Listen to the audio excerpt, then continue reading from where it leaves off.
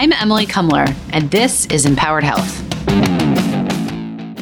I love nothing more than when somebody has an idea for something that takes a over plentiful supply and somehow finds a way to meet a demand. And that's what this week is going to be all about. The Maven Project is basically a telemedicine platform that links up doctors, many of whom are retired. So they have a lot of skills, but they're not using them for anything anymore. And they probably miss being at work. And they match them up with practices mostly in rural areas or in places where people don't have access to specialty care. And specialty care is everything from like an OBGYN to like an endocrinologist. And since we know that like a third of the United States, according to the CDC, is pre-diabetic, we know a lot of people need specialty care, right? And I think right now, while we're all living through this pandemic, it's become really clear that having access to care shouldn't be limited just by your physical ability to get to a doctor. That we have technology now that will allow us to talk to doctors and even allow doctors to see us and evaluate us in many ways. And while that's not exactly what the Maven Project does, I think we've all been touched by this in a way recently, where we've been able to get care, or we've been able to feel like we could get to our doctors if we needed to, despite the fact that we aren't leaving our homes. The Maven Project more specifically does something different. It sort of matchmakes doctors who have, sort of like a pro bono lawyer who have the skills and are fully sort of credentialed. And the Maven Project actually gives them sort of a liability policy and then matches them up with healthcare centers where doctors either want a mentor or training, or they really want like a case review of somebody who's come into their clinic and they don't know what to do with them. And they don't have access to anybody in the area who can come and see them. And I think more and more we're realizing that our medical environment is pretty divided and that there's a lot of places in the United States where people don't have access to care. And the Maven Project really solves for that. We're going to talk this week about the Maven Project, what it does, why it's so significant and yet sort of just coming about right now, and how it was formed by like a group of alums from Harvard Medical School who realized that they had all these skills and resources and that there were a lot of parts of this country that needed those skills and resources, and that with the use of technology, those dots could be connected. I'm Dr. Lisa Levine. I'm the CEO of the Maven Project. We're a nonprofit healthcare organization that works with doctors across the country who volunteer their time and expertise, and we connect them via telehealth technology to primary care providers working in safety net clinics across the country that serve the and underinsured. We are so excited to talk to you for the series on telemedicine, and I feel like a good place to start would be just to explain a little bit about how the Maven Project is doctor to doctor rather than doctor to patient, which is what a lot of the other applications that we're seeing popping up around are, and where the idea came from. So the Maven Project started with a proof of concept with what we call direct to patient, which was a patient showing up in his or her primary care provider's office and together with the primary care provider had a joint appointment with our volunteer to access specialty care that was needed. While the model works and worked very well, what we found was that the operational lift in the clinics of aligning kind of all the stars, a patient showing up on time, a provider, primary care provider being available, the exam room being available, potentially interpreter services being piped in together, all made the lift for a clinic very heavy. And yet we still wanted to connect the knowledge expertise of our volunteers with the community at large. So we took those learnings and refined them and then went to sort of early growth with a provider to provider model, which really enables the volunteer to connect with a primary care provider at the time that's convenient for him or her with the mechanism of connection that they want. So phone, email, video connection. And it really enables care to be delivered where it's needed, when it's needed, how it's needed, and information to be transmitted to the frontline primary care providers to really apply to the patients that they're caring for. And so right now we have this sort of crisis of rural care. And I feel like I know this most acutely from the reporting I've done on the maternal mortality crisis and the fact that like 50% of rural communities are lacking in OBGYN. So is that the kind of environment or situation where somebody could call up a Maven volunteer and get a consult with them as a primary care doctor who's going to be charged with treating a pregnant woman? Or like maybe give me an application for it. Sure. Let's take a clinic, free clinic that we're working with in Miami. And this clinic serves a population of uninsured patients for which many of them were deemed to need a urologist visit. In a ideal world, for a better insured population, the wait time for urologists might be, several weeks to something like that. And certainly from a patient's perspective, there's a lot of concern about fear about the disease itself, fear about taking time off of work for the appointment, transportation, childcare, and the like. And for this community, the access to urologists, the wait time was a year. So if you can imagine being a patient waiting over a year with the fear of having cancer and also being concerned that you have an appointment a year away, that's a problem. So the primary care provider in this clinic had the resources to connect with the MAVEN project, connected with the urologist, and the urologist shared clinical pearls with that primary care provider. Those clinical pearls enabled that primary care provider to realize that 3/4 of the patients on that list that he was sending out to a urologist truly did not need to be seen by a urologist, did not have a risk of cancer, and instead could be taken off the list. The wait, goes away, and the concern and fear and the stress of having potentially cancer goes away. And then for that small population that truly does need to see a urologist, we've now cleared the way for hopefully, sooner access for that patient. So we work with clinics in both rural and urban settings. The patients lack timely access to specialty care. Some lack complete access to specialty care. And by enabling their primary care provider to connect with our volunteer, we're both answering the question at hand for the primary care provider that's caring for that patient, but also really educating them so that the next time they see another patient similar to that, they have some additional tools in the toolbox, some additional pearls that they can then apply to the subsequent patients to help manage care locally in the community. And so then how do you guys follow up to make sure that that advice is correct? Like that those patients really didn't have any risk for cancer? The way our model is structured, the primary care provider is always accountable for the care of the patient. And they serve as the nucleus. We want the local provider who's culturally competent, who's sensitive to the needs of the patient and the community to own and anchor that relationship and that continuity of care. What we've given them is a virtual multi-specialty group practice or a virtual network of really seasoned experts that they can tap into to help them really optimize the care of the community they're caring for. And the clinics we work with are really primarily federally qualified healthcare centers and free clinics around the country, which are under-resourced and likely to face, in the early aftermath of this acute epidemic of COVID-19, significant further strains. And so how are the people within the MAVEN network vetted?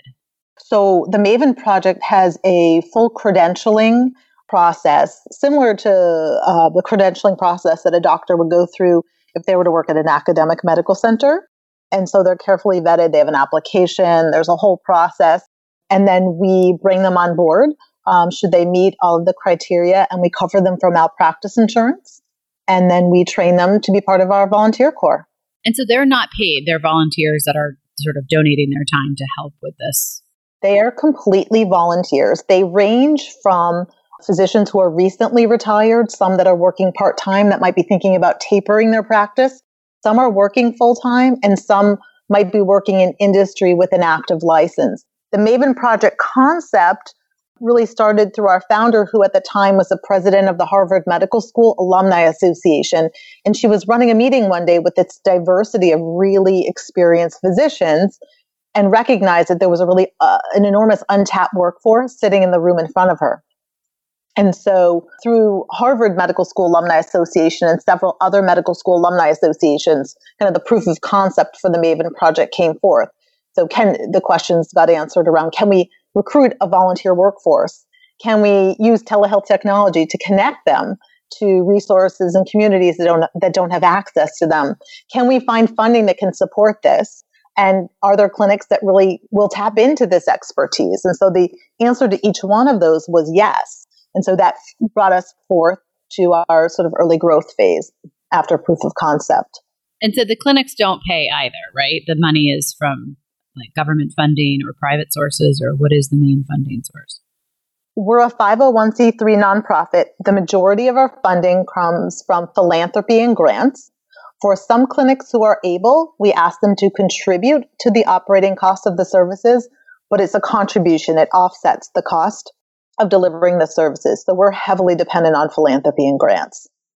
In terms of, just like thinking about the application of this, how many clinics are you guys partnered with right now? It's a good question. We're partnered with about 100 clinic sites around the country. Between 9 and 10 states. We're just about to open up another state. Our goal is to grow thoughtfully so that our resources are in places that need it and that will use it and that will access it. But at the end of the day, big picture, our job isn't done until every community has our resources that needs it.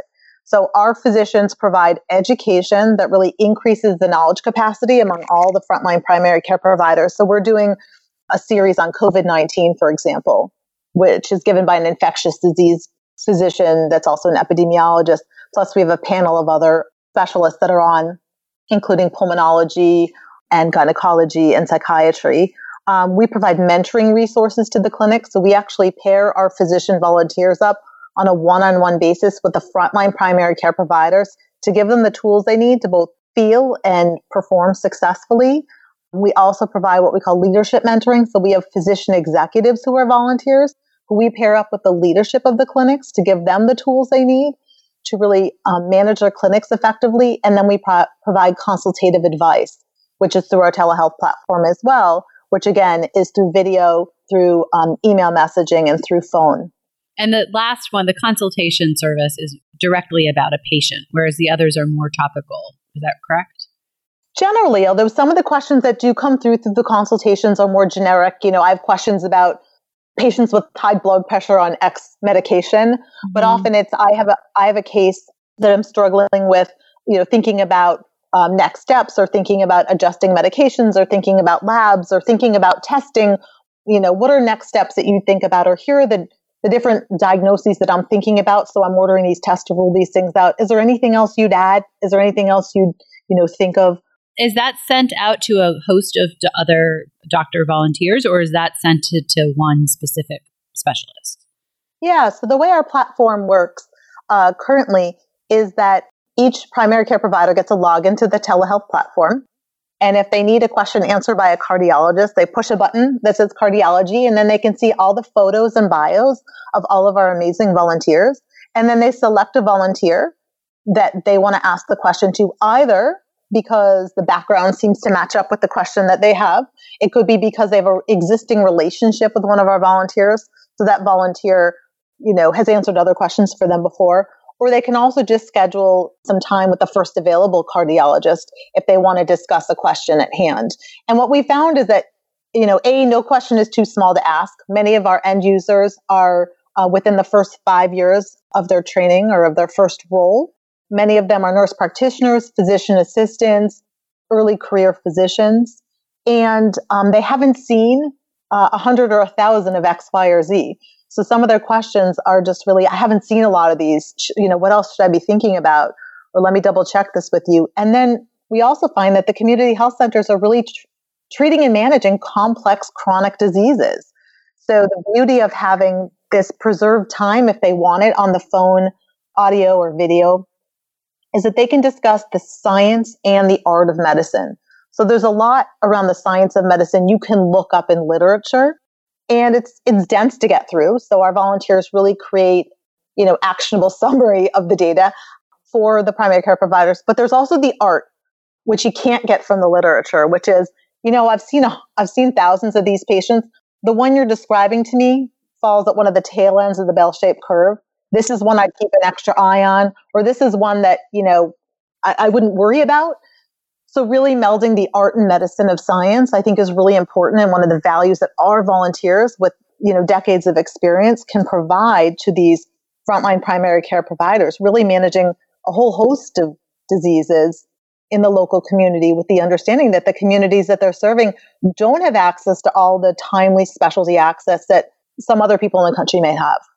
Well, and I think the idea of sort of like charging up or enlisting the retired physicians is brilliant in the sense that like they probably miss medicine, right? And so like they're happy to volunteer their time, but their expertise is priceless, especially for somebody starting out. Yeah, what we're seeing around the country more and more is that, when you become a physician, it becomes part of your DNA and how you define yourself. And it often becomes hard to hang up your hat. Some institutions around the country are developing sort of emeritus physician groups or retired physician workforce or groups in order to create an environment for people to have a soft landing when they're thinking about tapering their clinical practice or thinking about retiring. Because retiring is a scary thing when you've built your whole career and developed all your muscles in, treating patients with X, Y, or Z disease. So what we find is that this is a really meaningful way for doctors to flex the muscles that they've developed their whole career while giving back at the same time. And actually, when we think about the beneficiaries of the Maven Project resources, actually, we can't think of many other solutions where every party wins. So the primary care provider that's connecting with our volunteer gains knowledge and resources to be able to take action on questions they have for their patients.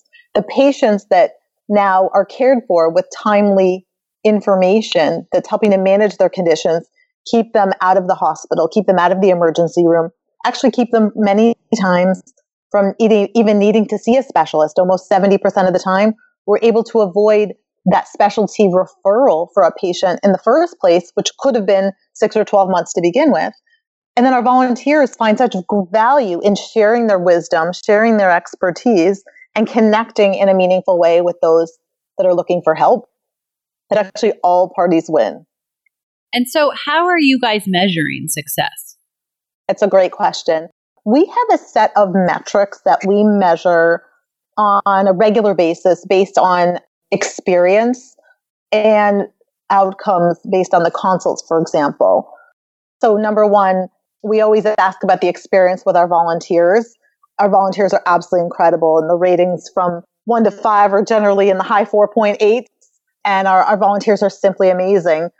Other metrics include things like were referrals avoided? So almost 70% of the time through our services, referrals are actually avoided for the patient, which is a huge burden lifted for the patient. Often it's managing a condition sooner, earlier, before it progresses.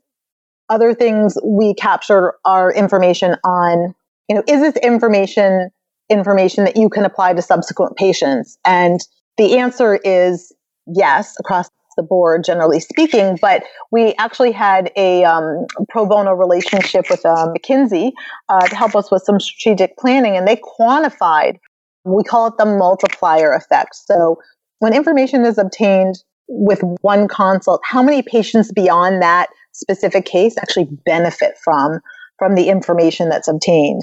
And so they quantified it, and amazingly, with one consultation with a patient, 6 to 7 similar patients that primary care provider will see within a year will benefit directly from the learnings. And these are conservative numbers. And 11 patients with related conditions seen by that primary care provider within the year will indirectly help. So, up to 19 patients can benefit from one quick consult. We've had some just case examples of, a 15-minute consult with an endocrinologist. Really, information is gained that can apply to their entire panel of patients. So 20% of all of their patients benefit from 15 minutes of clinical pearls and wisdom shared. So we really feel like it's a really efficient model and a way of really sharing knowledge in a way that can reach communities at large. And is there any follow-up or study happening of the work you guys are doing with the patient outcomes directly? Meaning, I think it's fascinating that and in some ways it's very logical that a doctor learns something about one specific patient that then he or she applies to every other patient that they see, right? That comes in. Yeah. I mean, that's part of the art of it as well as the science of it. Yeah. But, I do think there is this other side that I feel like almost like this old curmudgeon when I think about telehealth stuff. And one of the other people that we're going to feature on this sort of series was very specifically focused on psychiatric telemedicine. and the sort of like pluses and minuses of that. And I feel like as somebody who's, gone to therapy and whatever, like there's something about being in front of somebody that's such a different experience than being in my house on a computer talking to somebody. And I see this even like with my kids Zooming all of their school stuff, right? Like it's just a totally different experience than sitting at a desk with your teacher looking at you. And I wonder, like, from the patient perspective, it's like, okay, the doctor basically said, like, I don't need to see the specialist, but this thing is still bothering me. And like, does that have any long-term positive or negative consequence that you guys are studying or looking at to have a better idea of like patient outcomes? So that's one thing we do want to study. For your example, what I would argue is that question, if the pain's still coming up, that pain should go back to the primary care provider, and the primary care provider should then consult again and say, plan A didn't work. And we see this. Plan A didn't work. Can we talk about plan B and plan C? Mm-hmm. And plan A for the communities that we're serving. So currently, the community health centers around this country service many of the 100 million that are and underinsured around the country. And that data was pre-COVID-19.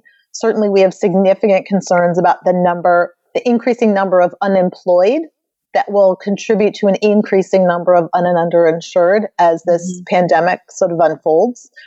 But at the end of the day, part of the solution between our volunteer and a primary care provider is thinking of what's plan A and plan B and plan C, and in the context of what resources are available for that patient. So you can look up in a textbook, plan A for this disease requires an infusion in a hospital setting. And if that resource isn't available or isn't within reach or in physical distance to that patient, plan A isn't plan A for that patient. Mm-hmm. Plan A is a different plan A. And so part of the solution and part of the really nice marriage of our volunteers and the clinic primary care providers is there's a conversation they can have about what does the patient need, what resources are available, and what are the possible ways we can help, you can help manage that. But, healthcare and medicine is an iterative process anyway. So the patient saying there's still pain would be a trigger to say, okay, let's ask for some more advice because that plan isn't working. You guys have a really interesting kind of like finger on your pulse of these communities. And like I immediately think of like diabetes being higher in those populations. But are there other medical kinds of trends that you guys see that you've realized either by surprise or that you perfectly predicted that you're spending the majority of your time consulting on? That's a good question. I would say common things are common in that some of the specialties that are the most frequently consulted for us should not be a surprise. Endocrinology is number one, for example. Mm-hmm. Number one, diabetes is so prevalent. Diabetes is disproportionate in certain populations. And the supply and demand mismatch between those leads to, struggles with access to care. Within certain communities, there are some that say we actually have access to this specialty, but not those ones. So there are some variations. But in general, I don't think anything's truly surprised me other than the questions that were asked are around how to manage chronic conditions in the community health setting. And if these conditions can be managed well and soon and earlier, we can avoid the sequelae that happen if diabetes is unmanaged. We can avoid the emergency room visits, the hospitalizations. One case we had was a child who was in and out of the hospital, in and out of the emergency room and the hospital for exacerbations of his asthma, missing school all the time, and parents in and out of work. And his pediatrician consulted with one of our pulmonologists, and they discussed some adjustments of his medications. And they adjusted his medications, and he hadn't been back to the emergency room or the hospital, parents back at work. It's those tweaks with that expertise that can make a lifetime of difference for a family and a community at large. So now that child's back at school. He's learning. He's not in the hospital. He's not sick. The ability to transfer expertise in an efficient and effective way can really make a difference for both the communities, but also for the primary care providers. So this is a workforce that is burning out. I mean, there's a significant amount of literature on physician and provider burnout. And it really, I think it's magnified as you get into more under-resourced communities. Sure. And so the more we can provide resources that are at the fingertips of these providers that give them places to go to get answers, to help them feel confident in their work, the more we can stabilize that workforce as well. And certainly the concern with COVID-19 right now is that we're taking a burned out workforce and we're burning them out at an exponential rate. We're not protecting them safely at times. We're exposing them to illness. Some of them are getting sick. And some of them, the added stress is just furthermore tipping them to the burnout phase. So we are also worried about the provider, and some community-based providers are being pulled into the inpatient land to help with patients that are actively, hospitalized with COVID-19. But we also worry about the early aftermath of the provider workforce in the communities, for example. I think that there is something just about connecting people in general, right? That probably is helpful. And if you're out in some environment where you don't feel like you have enough resources or mentorship or education access, this seems like an incredibly powerful tool. Another aspect of this that seems potentially very powerful is that as we learn more and more about the influence of like sugar on rates of diabetes or lack of exercise or like these kinds of things. I mean, like I'm always struck, we're doing a series on peer review and just sort of medical journals in general. And we're talking to all of these like world experts and the editor-in-chief of Nature we interviewed last week. And I kind of keep thinking about this idea of how much money we spend and how much attention we pay to treatment versus preventative care. And that, things like NIH, I mean, like from a very naive layperson's perspective, it's striking to me that like most of the money goes to funding drug targets, right? Or like finding drug targets that will then become drugs rather than finding ways to prevent the illness in the first place. And I feel that way about COVID right now, right? I mean, I feel like we're so heavy focused on, locking everybody away and the social distancing, and while also at the same time, like all the money is going into turning every factory into a respirator factory and developing a vaccine. From the research, it looks like there's a big question about whether these respirators are, 98% of people who get put on a respirator who have COVID die. So we're spending all this money on developing treatments for COVID rather than testing to find out how many people actually have it, how many people have the antibodies, and how many people are probably just fine, right? Or asymptomatic and have already had it. I feel like we don't have any handle on the denominator with this. And it feels symptomatic of this larger thing where it's like we're all about treatment rather than really understanding both the root cause of something and the prevalence of it and the impact of it and like some of the mechanisms of action before we start just, doling out more medications. Yeah, so there are a bunch of things I can respond to. The first thing I was going to comment on was you alluded to an isolation factor for providers that you were talking about, and you're spot on, which is the MAVEN project really seeks to form relationships between our primary care providers in the field. Actually, every party in many ways has the potential to feel isolated. So primary care providers today, even if they work in a group practice, often feel like they're working alone together. They feel very isolated. They're in their own exam room, seeing their own patients. And when they need to ask their colleague a question, their colleague's likely busy with his or her own patients. So there's a lot of isolation that even people in group settings experience. So part of our role is to break down that barrier and say that you've got friends here, you've got relationships here that can help you. And then for our volunteers, going back to retirement can be hard, and it can be hard to hang up your hat, and there can be some isolation in that as well. This brings volunteers together. We do social events for our volunteers, as well as deploy them to actually these services and helping. We've converted some of ours to virtual get-togethers, which are really nice, but to create community amongst our volunteers as well. So all of them really try to mitigate isolation. And then certainly, trying to manage disease as early as possible and prevent whether it's the onset or the escalation of a condition is ideal. With COVID, we're struggling to do two things in order to reopen the country, to develop a vaccine and to be able to test people to know if they've been exposed, to see if they're immune. And without either of those pieces of information, it's really difficult to open up the country. Yeah. And so, I feel like just to tag team off of that a little bit, I think my question is more of like, if we know that, like looking at, let's just take the COVID-19 since it's on all of our minds. But so it's like the rates of mortality are like 99.1% of all COVID-19 deaths reported from China, Italy. I think the United States is now consistent with this, are people who have chronic illness, right? And diabetes is actually the highest rate.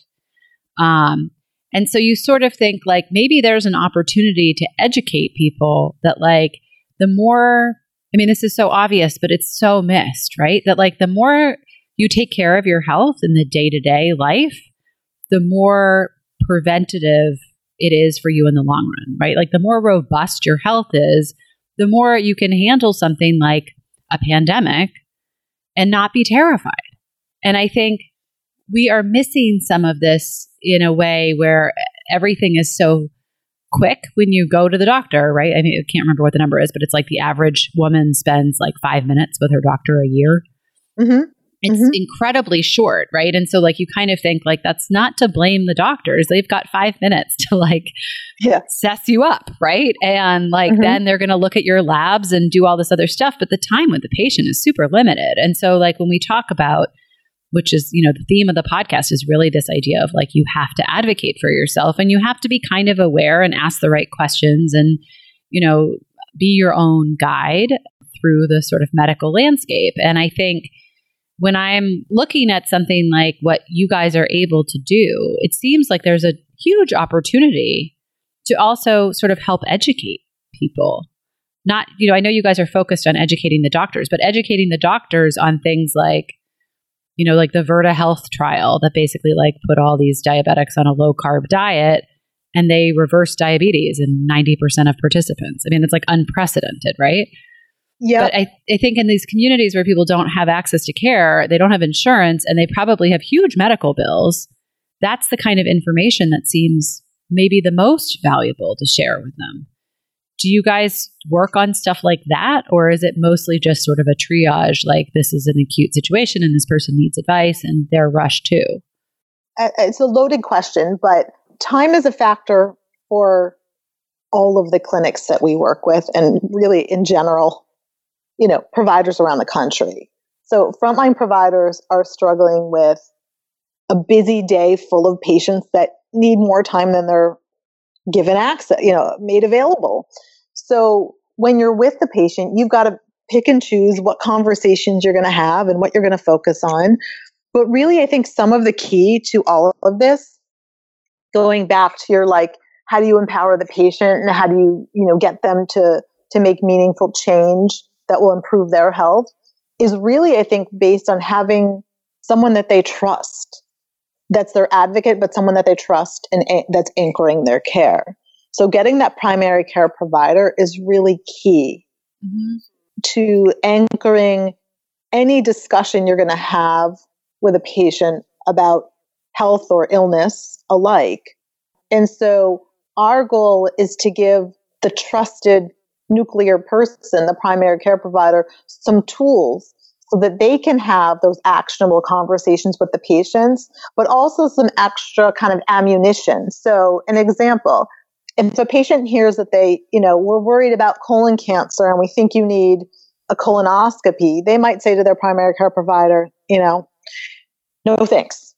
But if the primary care provider, in a culturally competent way where they think their patient's going to understand it because, they're familiar with the cultural customs, et cetera, of the patient, also says, I've run this by a gastroenterologist and we're both concerned.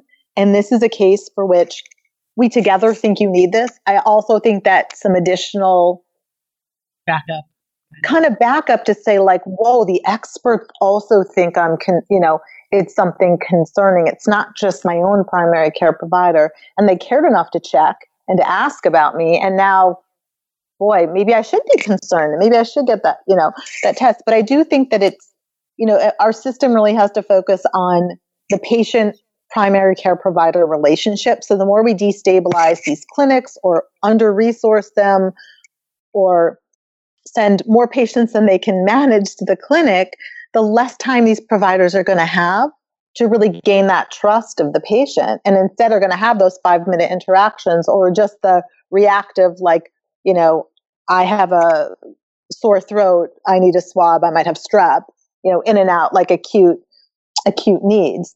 So I do think it's a combination of factors.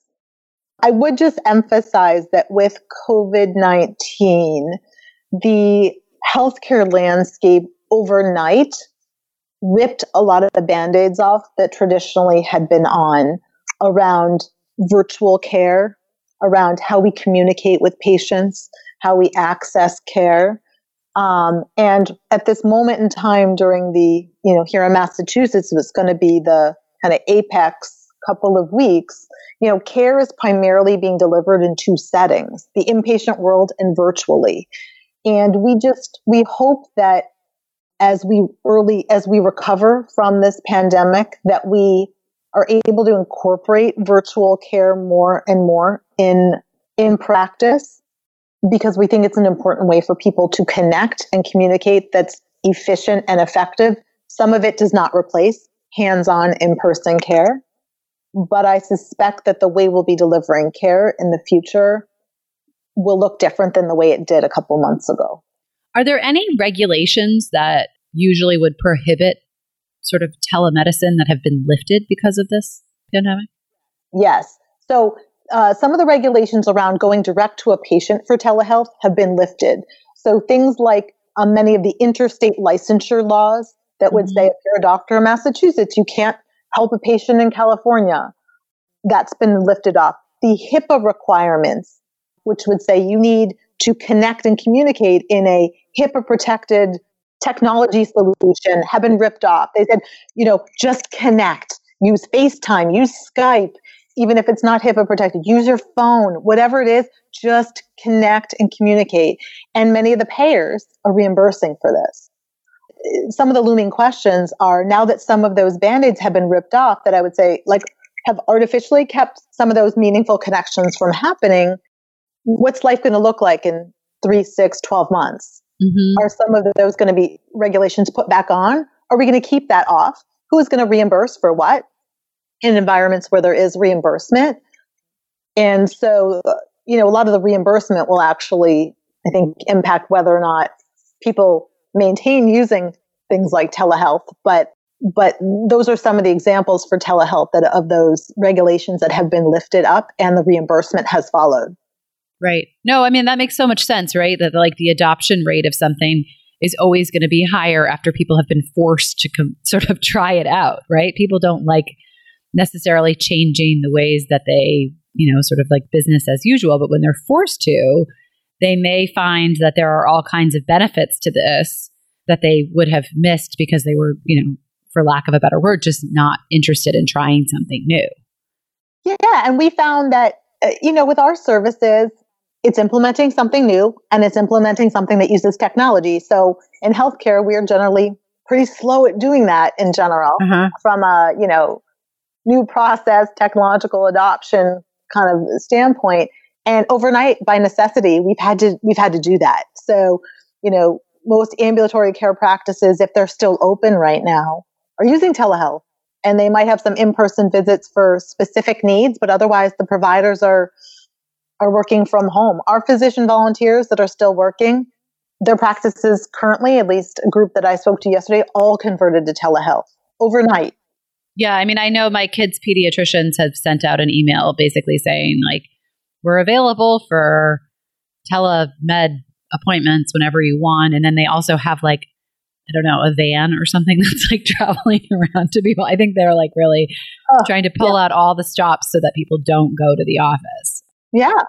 And I think maybe the office is still open for well visits. I'm not 100% sure on that, but it's like they have really limited who's coming in and out.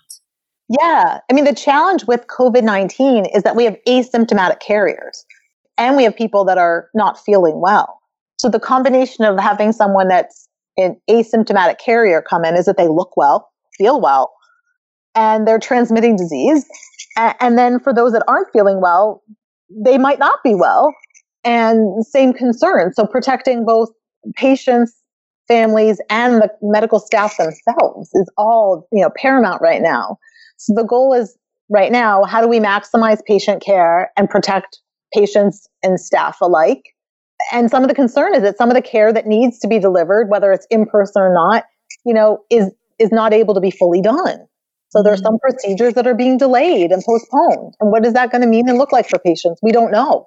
But there are going to be some conditions for which we wish we could have intervened earlier, but we couldn't. And that's hard.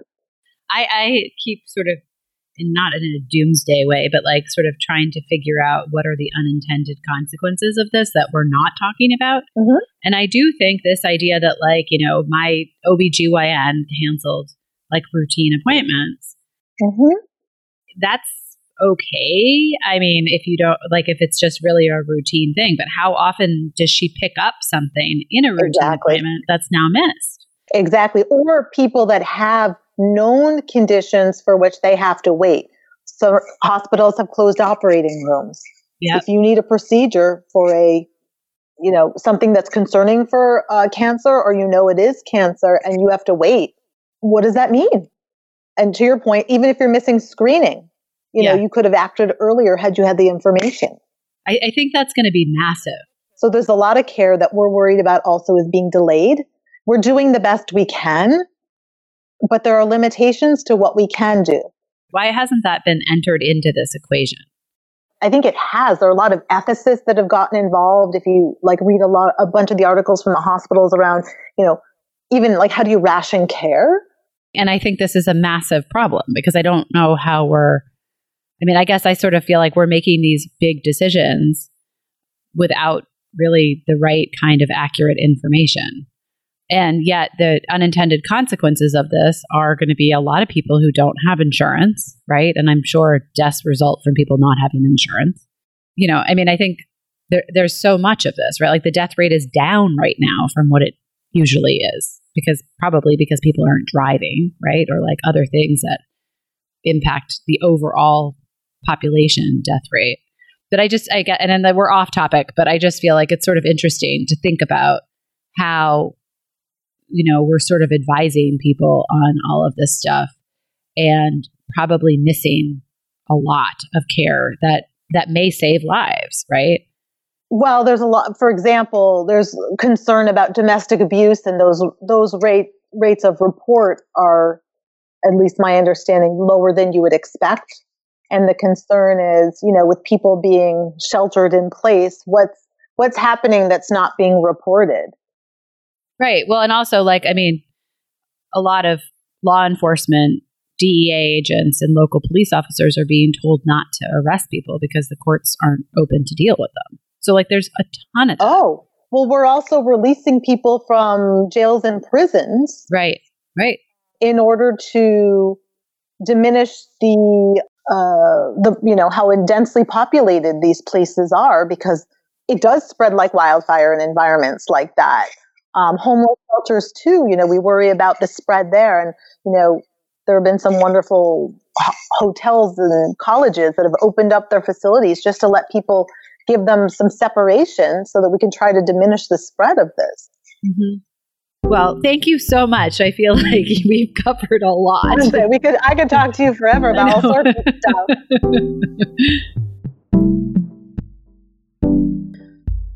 Most of the people who are dying from COVID-19 are people who have underlying chronic illness, and that something like the Maven Project will hopefully be able to help people with chronic illness in a way that allows them to change factors that get them healthier.